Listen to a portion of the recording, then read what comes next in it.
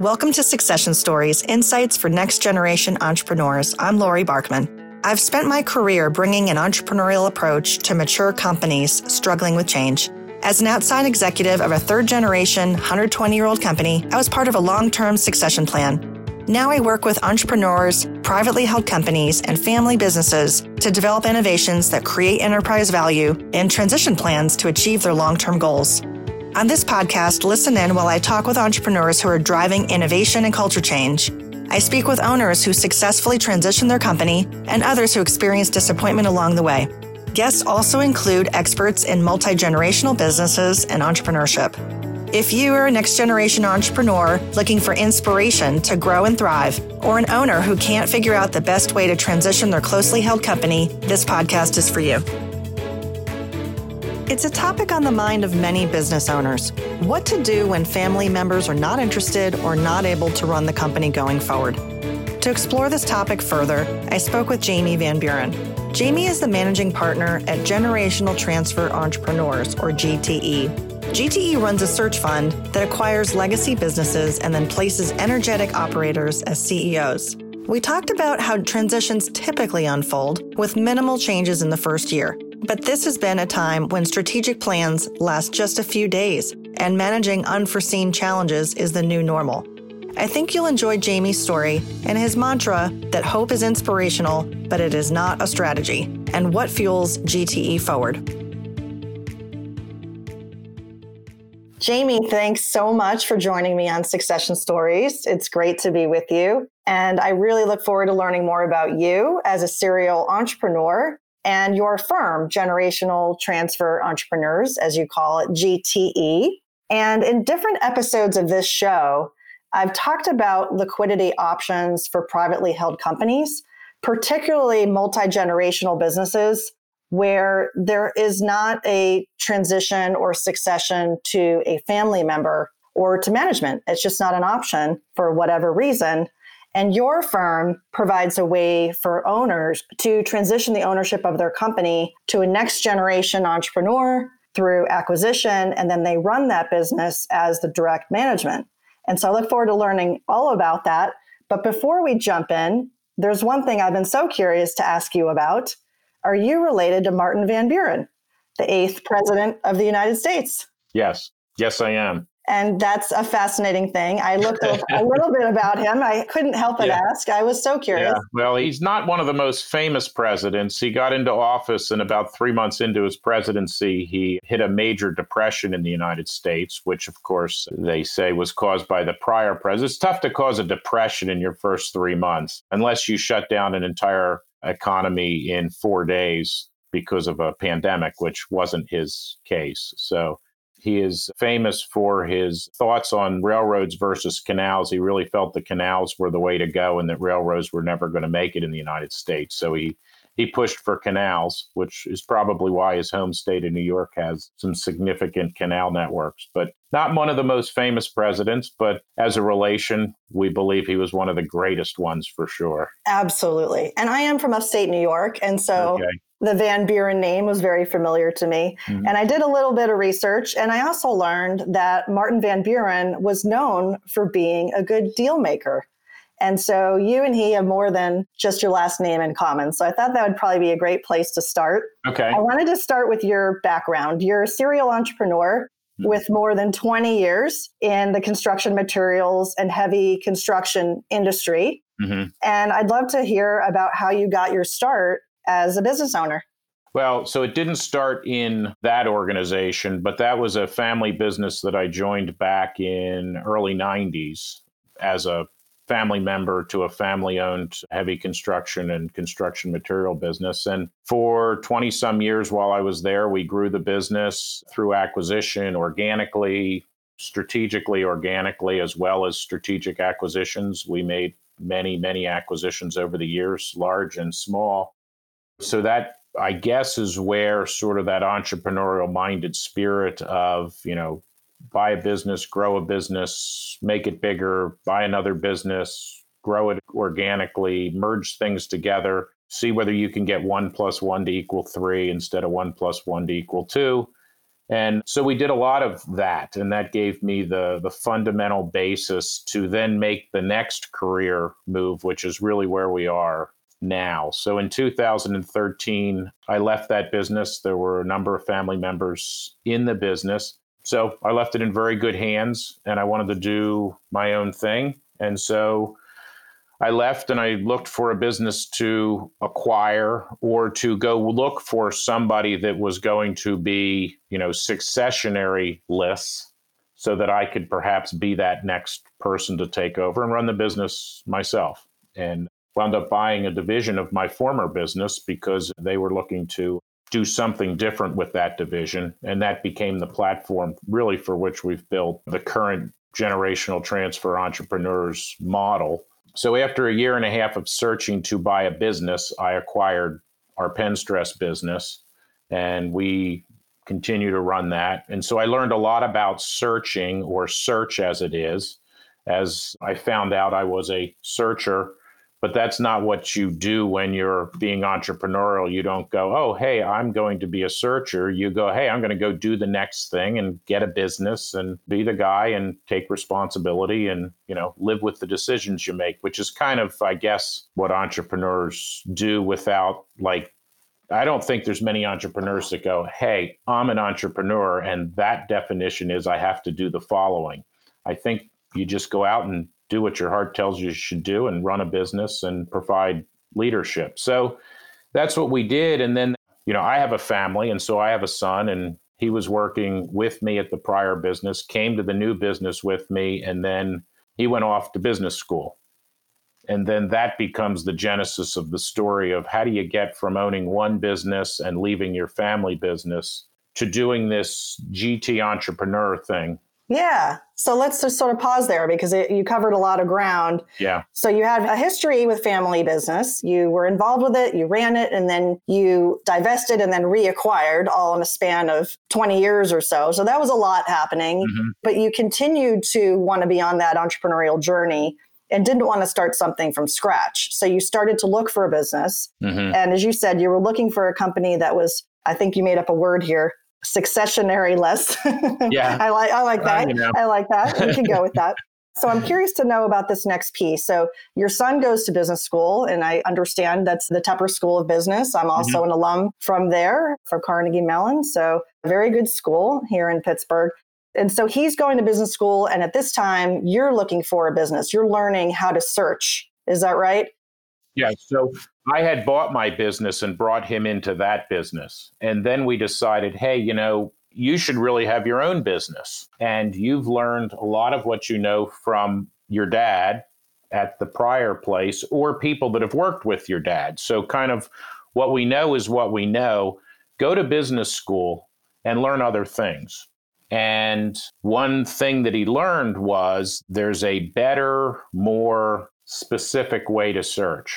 I did what I call old man country club search. You network. I wasn't sending out thousands of emails looking for people. You do the networking thing. You talk to your accountant friends, your lawyer friends, your business friends, and you try to find a place that may be available to acquire.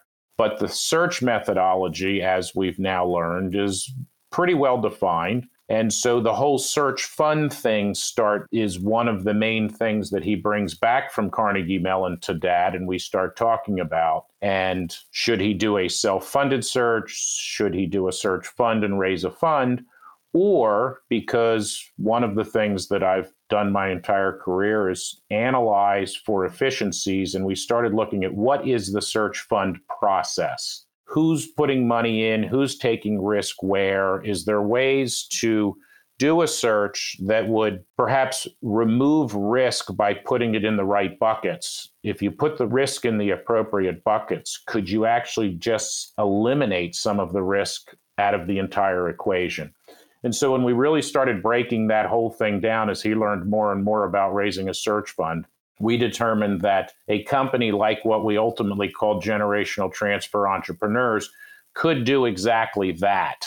And search is a long, lonely journey when you're doing it by yourself. And so one of the prime things that our platform does by having 2, 3, or 4 people search at a time, with an operations manager, with, a mentor like myself, is it takes some of that heartache out of it, which we're trying to find people that are going to be good presidents, CEOs, entrepreneurs.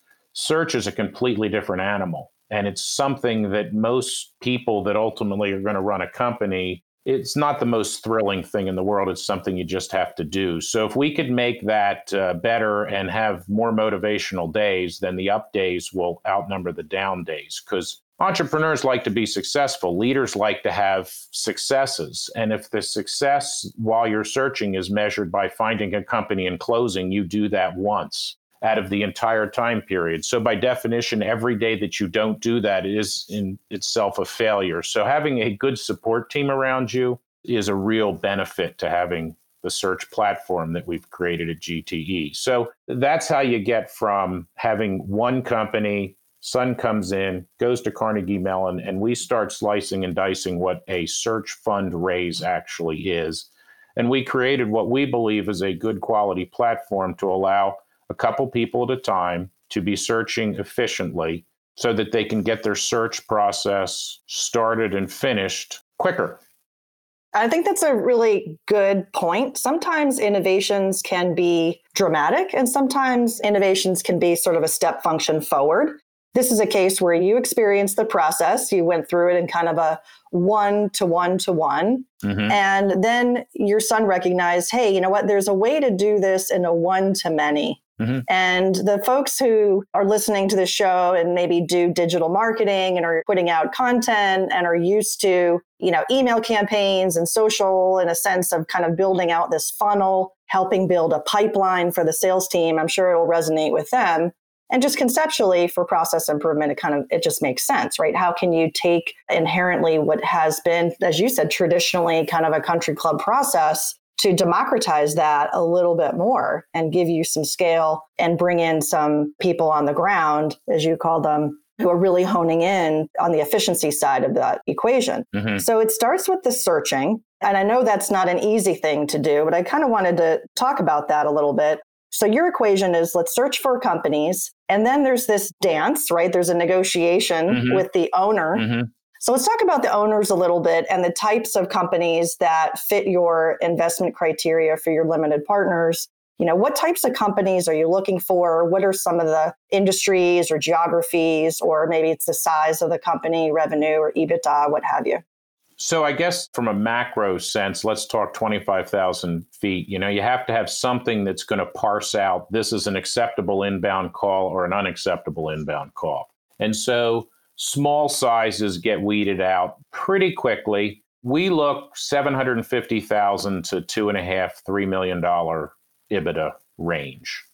So when we get an inbound call and find out that the EBITDA is $10 million, generally the conversation's going to end pretty quickly. But we do have some private equity companies that are interested. So we have certain questions that we want answers to relative to transition. And if it really just looks like someone's just really looking to exit and have a sale, we will suggest to them a couple of the quote unquote private equity company partners that we have that they might talk to, and we might facilitate a conversation.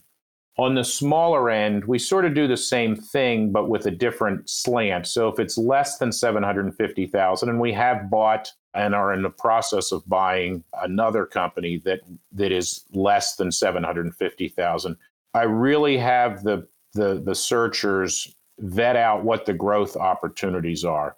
And this has nothing to do with smaller companies being good or bad and having to have growth from the equity or LP investor side of things, because that's not the requirement. We have young, energetic, endless energy kind of searchers. And if I put them into a company that's too small with not really fantastic growth opportunities, I honestly think they're going to get in there, and after 12 or 18 months of transition, they're going to be bored.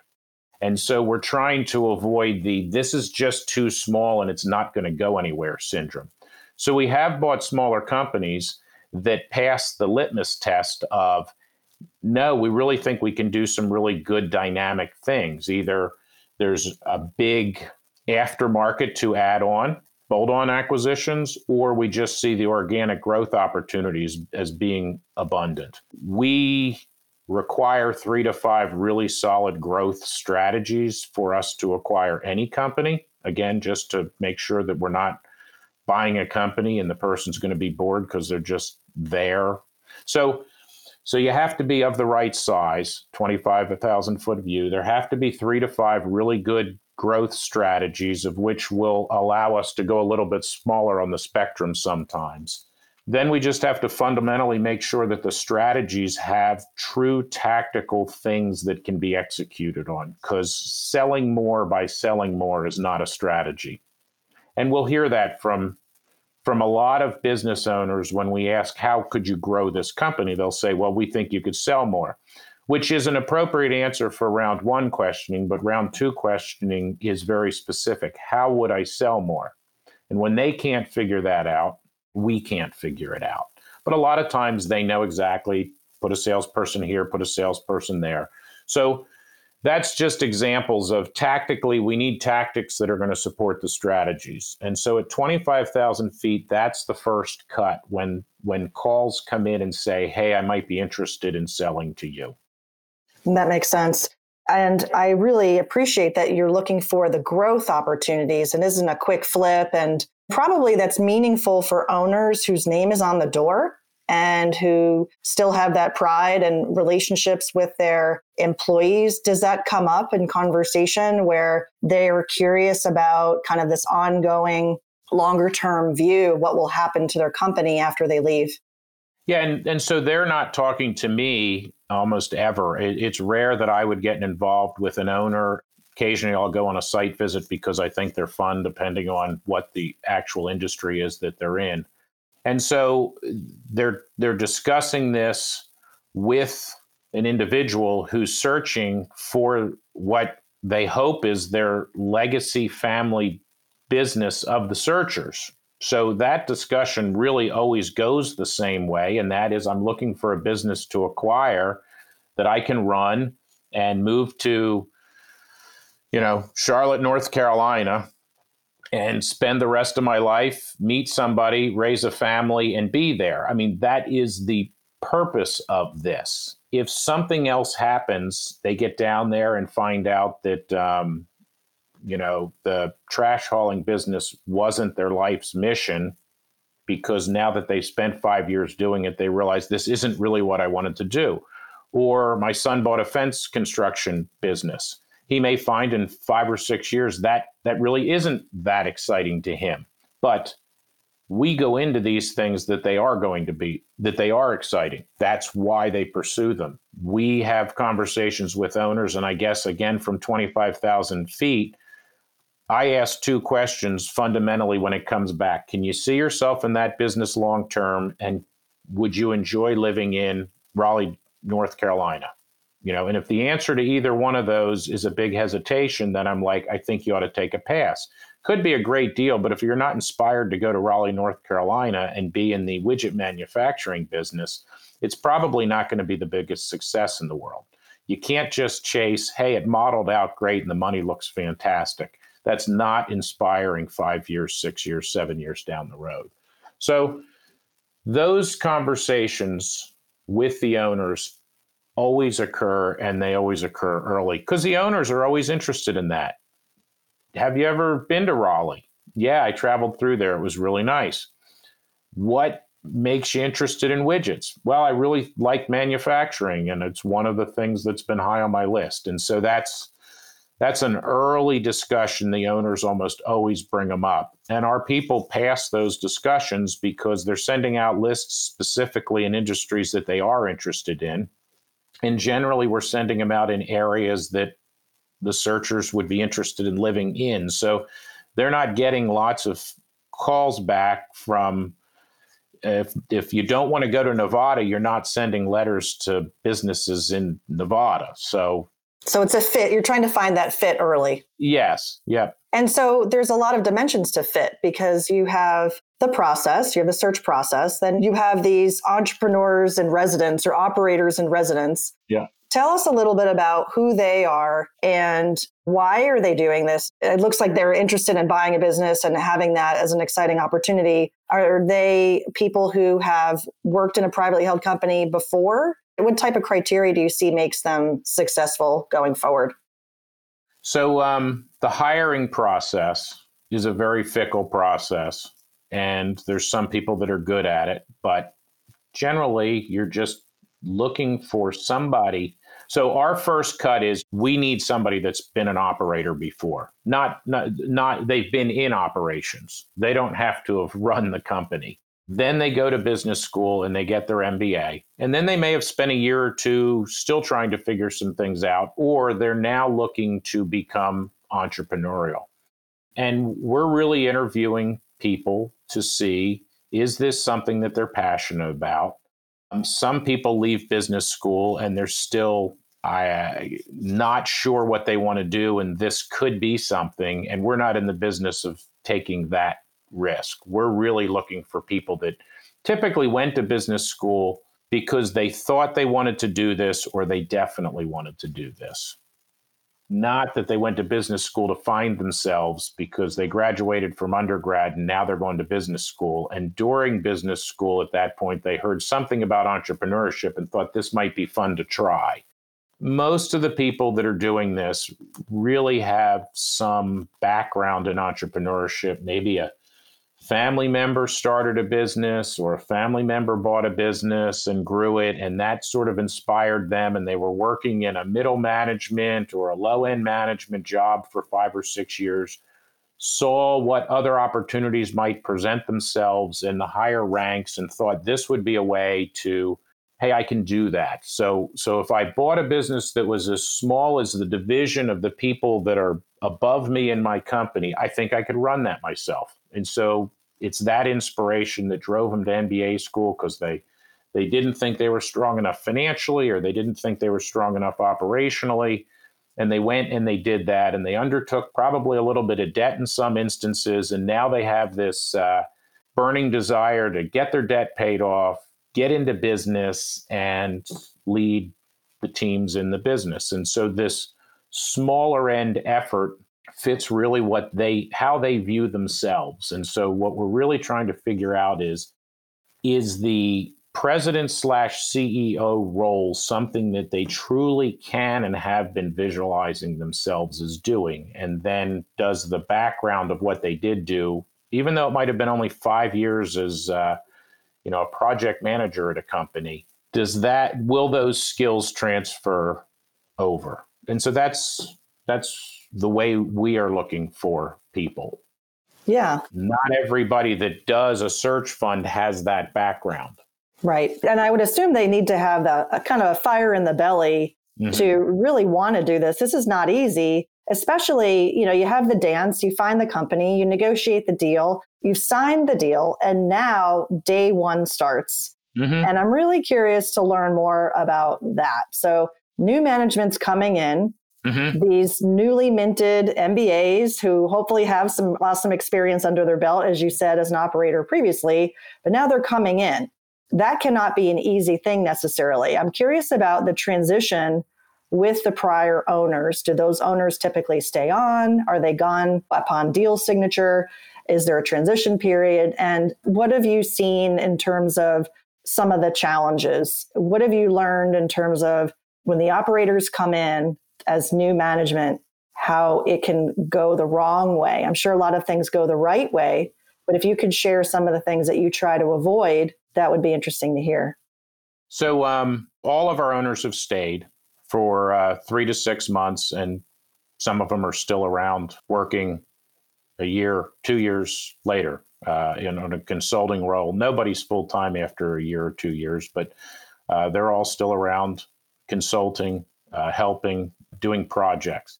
I think we've avoided any catastrophes relative to transition. Our model is for the first 6 months to a year, we really don't change much.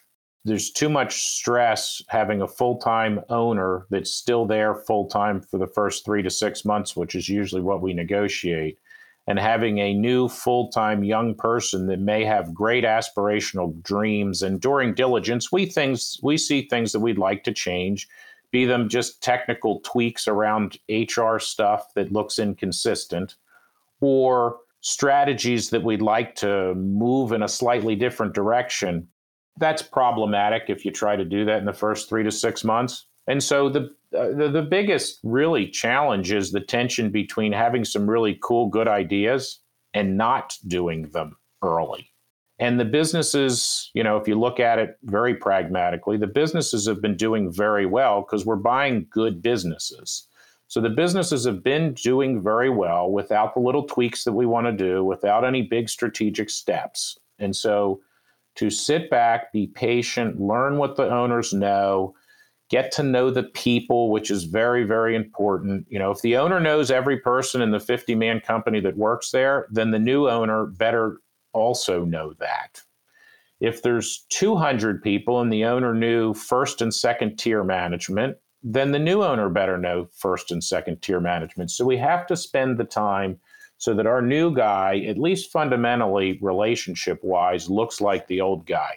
6 months later, a year later, you want to start, buying other businesses and bringing them in, changing philosophies a little bit, you can start doing that. But I think we've avoided really any bad news in the first 3, 6, 9 months because we just don't change things. Yeah. We try to run the businesses the way the old owner ran the business. And again, they were very successful. So change is either going to be good or it's going to be bad. Not changing is going to be status quo. The banks want to see status quo. The investors want to see status quo. At the upper level of the senior guys, myself, my CFO, we want to see good, solid status quo performance. And we can make all the changes we want once we really understand what the business is that we have. You clearly learn things in the first 30 days that you didn't pick up in diligence. And some of them are good surprises and some of them aren't. But they're built into the financial statement you bought. So even the bad surprises can't be that detrimental. They just give you good opportunity. And when I hear about them, I just tell the guy, put it in your notebook. We'll deal with it in 6 months, but it's not worth creating that change or turmoil now. I used to work with a CEO that used to say, when everything is changing, you can't change everything. Yeah. And I think there's a lot of truth to that. And I think that's a big part of what you just talked about. Mm-hmm. So that makes a lot of sense.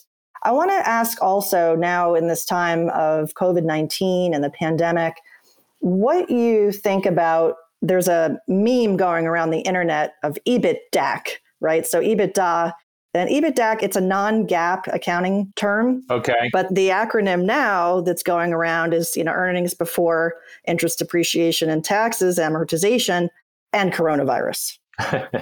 And there's probably some truth to that in terms of business valuations. And so what impact do you think that coronavirus is going to have on business owners and how they view, their business? And then likewise, longer term changes in how buyers are going to evaluate those businesses.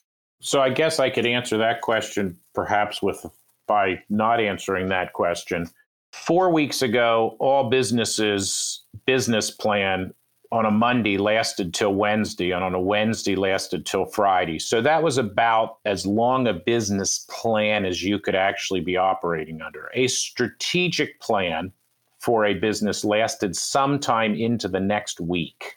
And so we now know more. Rules were changing very rapidly. We had days where rules at 9 o'clock in the morning were different than the rules we were allowed to operate by 3 o'clock in the afternoon. As soon as this happened, I lived through 2007 in a very, very difficult environment in a difficult way. And so things that we didn't do, we learned we should have done. Things we did do or were apprehensive about doing, we understood we shouldn't have done. And so collectively, my CFO and I have lived through that. And so we put our heads together the day this whole thing happened sometime in mid-March. I was away and I came back and I'm like, look, what is the plan? And so we called up everybody and we said, this is the operating plan that we are now operating under, and the rules are going to change every day. But fundamentally, these businesses will now be operated until further notice like this, understanding full well that none of the operators, in 2007, all of our operators were probably in high school, maybe college at best. And so we had to, and nobody had lived through this before. So we were applying fundamental business rules in a calamity situation to an environment that we knew nothing about. We're 7 weeks into this now. And so rule number one was you must be able to shut your business down in 1 hour. So if the call comes in from the governor, the president, or us saying you have to be closed, you have to have thought through a business plan, plan B, that closes your business instantly.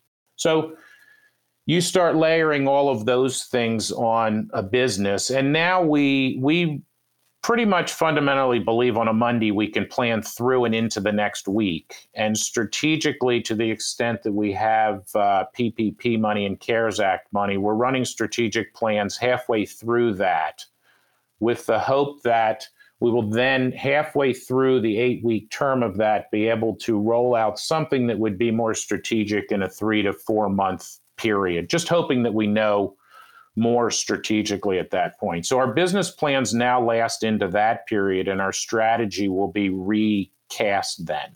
So getting back to business valuations and fundamentals, I have no idea what business values look like right now. I don't know when we will actually start searching again. I believe morally, I think morally is the right term there. It would be disingenuous for us to be sending out letters asking people that if you're the actual target market of ours, so fundamentally you created your business, you love your business like a family, that guy who we absolutely want to reach with our email, I don't want to bother him right now. I just feel like that would be like a moral intrusion into this person, because I know the businesses that we're involved in and the business that I personally own. If somebody called me up right now and said, are you willing to sell your business? Or when salespeople call me up and ask me anything that they're trying to sell me, I'm offended. I'm personally offended. I'm trying to look out for the health and the welfare of our employees, as are all the presidents and CEOs of all of our businesses. And for someone to call me up and ask me, do I want to sell my business right now, just is absurd. So I don't know when we'll be able to start doing that again. And I don't know what that ask will look like. So I don't know whether that's August. Like in the very beginning of this, I was thinking, sometime in the summer, this will loosen up. I don't know whether this is worse or better than I envisioned, but I don't have a great vision that frees up in August or September, but it could. Strategically, I would guess next year at this time, we would probably be full-blown search, because you have to have some level of long-term plan. And so sometime between August and next May, and the market will start figuring out what valuations look like. And, if this is a real quick down and up from an economic standpoint, then I think we'll just erase this 6-month period off of people's books. If this leads to a long drawn out depression, then it's going to be a marketplace where people are buying things on speculation that someday the business may recover. And that sounds like a lot of workout. And we don't do workout with search fund people. Some search funders do. Our platform doesn't support workout.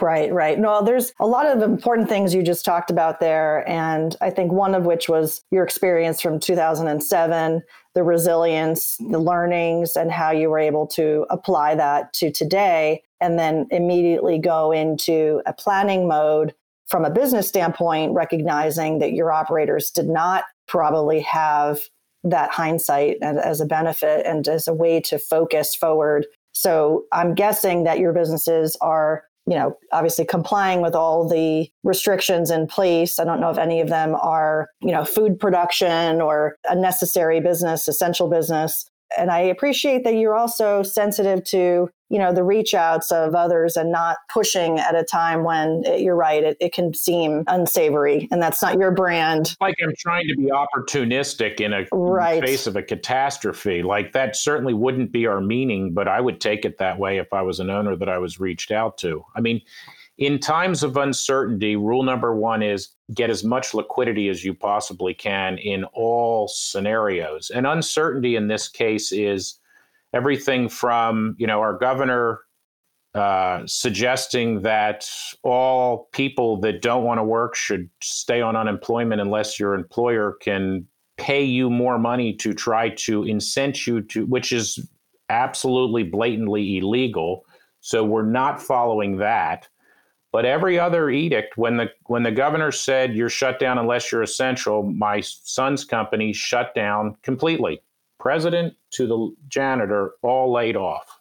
Done. It was shuttered until companies started getting waivers that my son was doing business for, and they were requiring him to come back.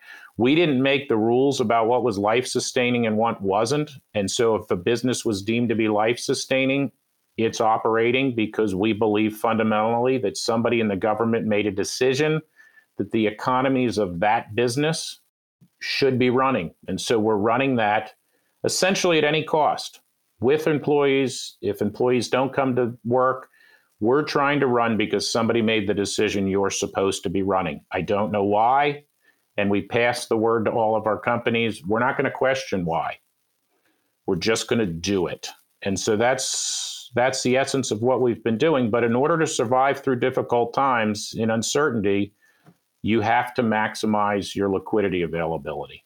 So we've gone out and we've gotten the loans that we can get, and we've asked for liquidity from the banks, and we've done all of those things that you should do in an uncertain time. And 3, 4, or 5 months from now, we'll be hopefully able to look back because it'll be subsiding, and we'll be able to look back and say, well, we overdid it or we underdid it. But in the current time, with what any of these businesses could be shut down again in a heartbeat. And businesses don't last very long without income. So we've hedged completely about maximizing our liquidity. And that was edict rule number one. After comply with all the rules and laws. And so we've tried to do that the best that we can, which is difficult when they change the rules every hour on you. And you're very difficult. We just fundamentally believe we have to follow those rules, even if we don't like them. And we try not to complain too much about them. We just, Right. Understood. The pandemic. We didn't create the pandemic. Like we didn't run our business fundamentally wrong and now have a problem. Someone else's, for whatever reason, this exists. And so we're just going to live with the rules that are given. And if that means that 1 or 2 of our businesses go out of business, that'll be a shame, but that's what'll have to happen. Yes, and you'll deal with it just like you've dealt with so many other things. There's been other things that are bad that happened. That's right. Well, I want to start to move into sort of a little bit of the lighter side towards the end of our interview. Okay. And ask, what is something you're most proud of in your career? So this really is almost kind of off topic from entrepreneurial, but for 6 or 7 years, I was involved in an industry group for heavy highway construction and construction material in Pennsylvania. And we worked to try to fix the funding situation for highways and bridges in the state of Pennsylvania, which required educating a lot of people, marketing various and sundry just educational pieces so that we could improve the funding scenario. And in 2013, 14, 15, the Act, I forget what the act number was, but we passed a significant gas tax in the state of Pennsylvania. And I was part of the leadership team that spent 6 or 7 years, a lot of time, a lot of effort in getting that done. So it was one of the largest tax increases in the state of Pennsylvania, but fortunately for the way our state is structured, all of that money has to be spent on highways and bridges and safety and improvements. So that really was one of the greatest things that I've ever been able to work on and help from a leadership standpoint. That's awesome. You just don't get involved in something that large. Yeah, that took, I'm sure, a lot of time, and that was not easy. And infrastructure is something we all care about. And Pennsylvania, I understand, as a state, has, if it's not the most, or it's very high up there in terms of ranking of the most roads for all states. Is that correct?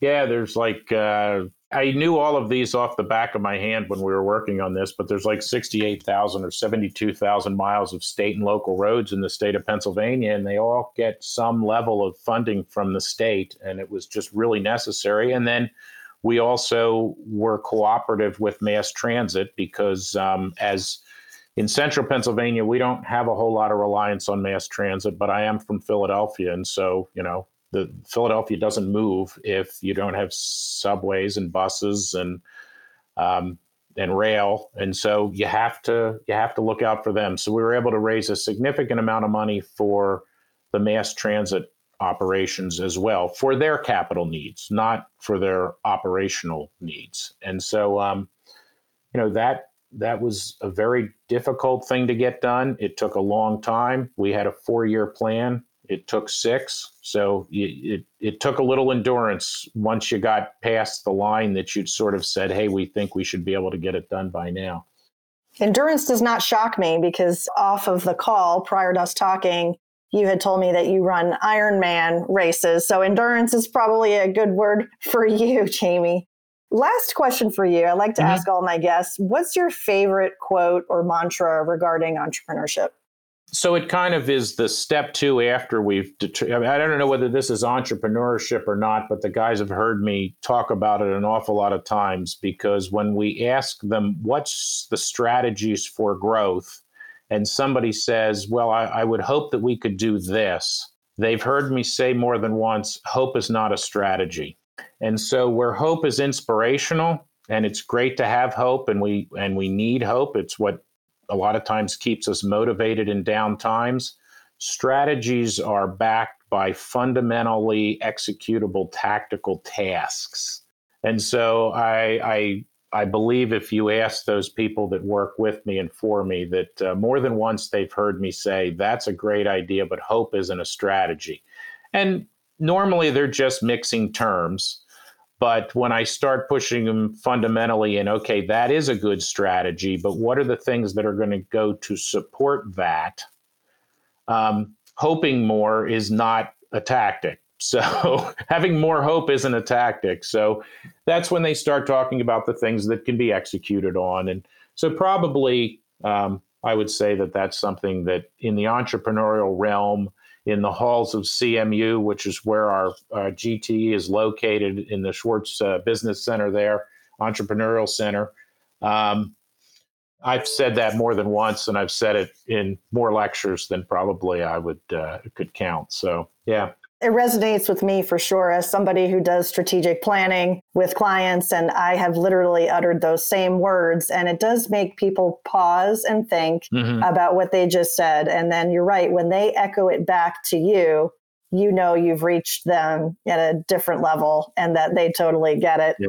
Jamie, thank you so much for being with me today. It was great to speak with you. It was fun, Lori. And thanks for sharing your experience about succession and transitions and talking to us about generational transfer entrepreneurs. Thanks so much. Yes, thank you. It's great meeting you. Thanks for listening. I hope you enjoyed the episode. 3 things before you go. 1, follow Succession Stories podcast on LinkedIn. Join the community to share feedback, submit questions, and ideas for future episodes. 2, if you want to develop a roadmap for your business to innovate, transition, or grow, message me, Lori Barkman, on LinkedIn about VIP consulting. And 3, if you enjoyed the episode, hit 5 stars in Apple Podcasts and share with friends in Good Pods. Thanks again for tuning in.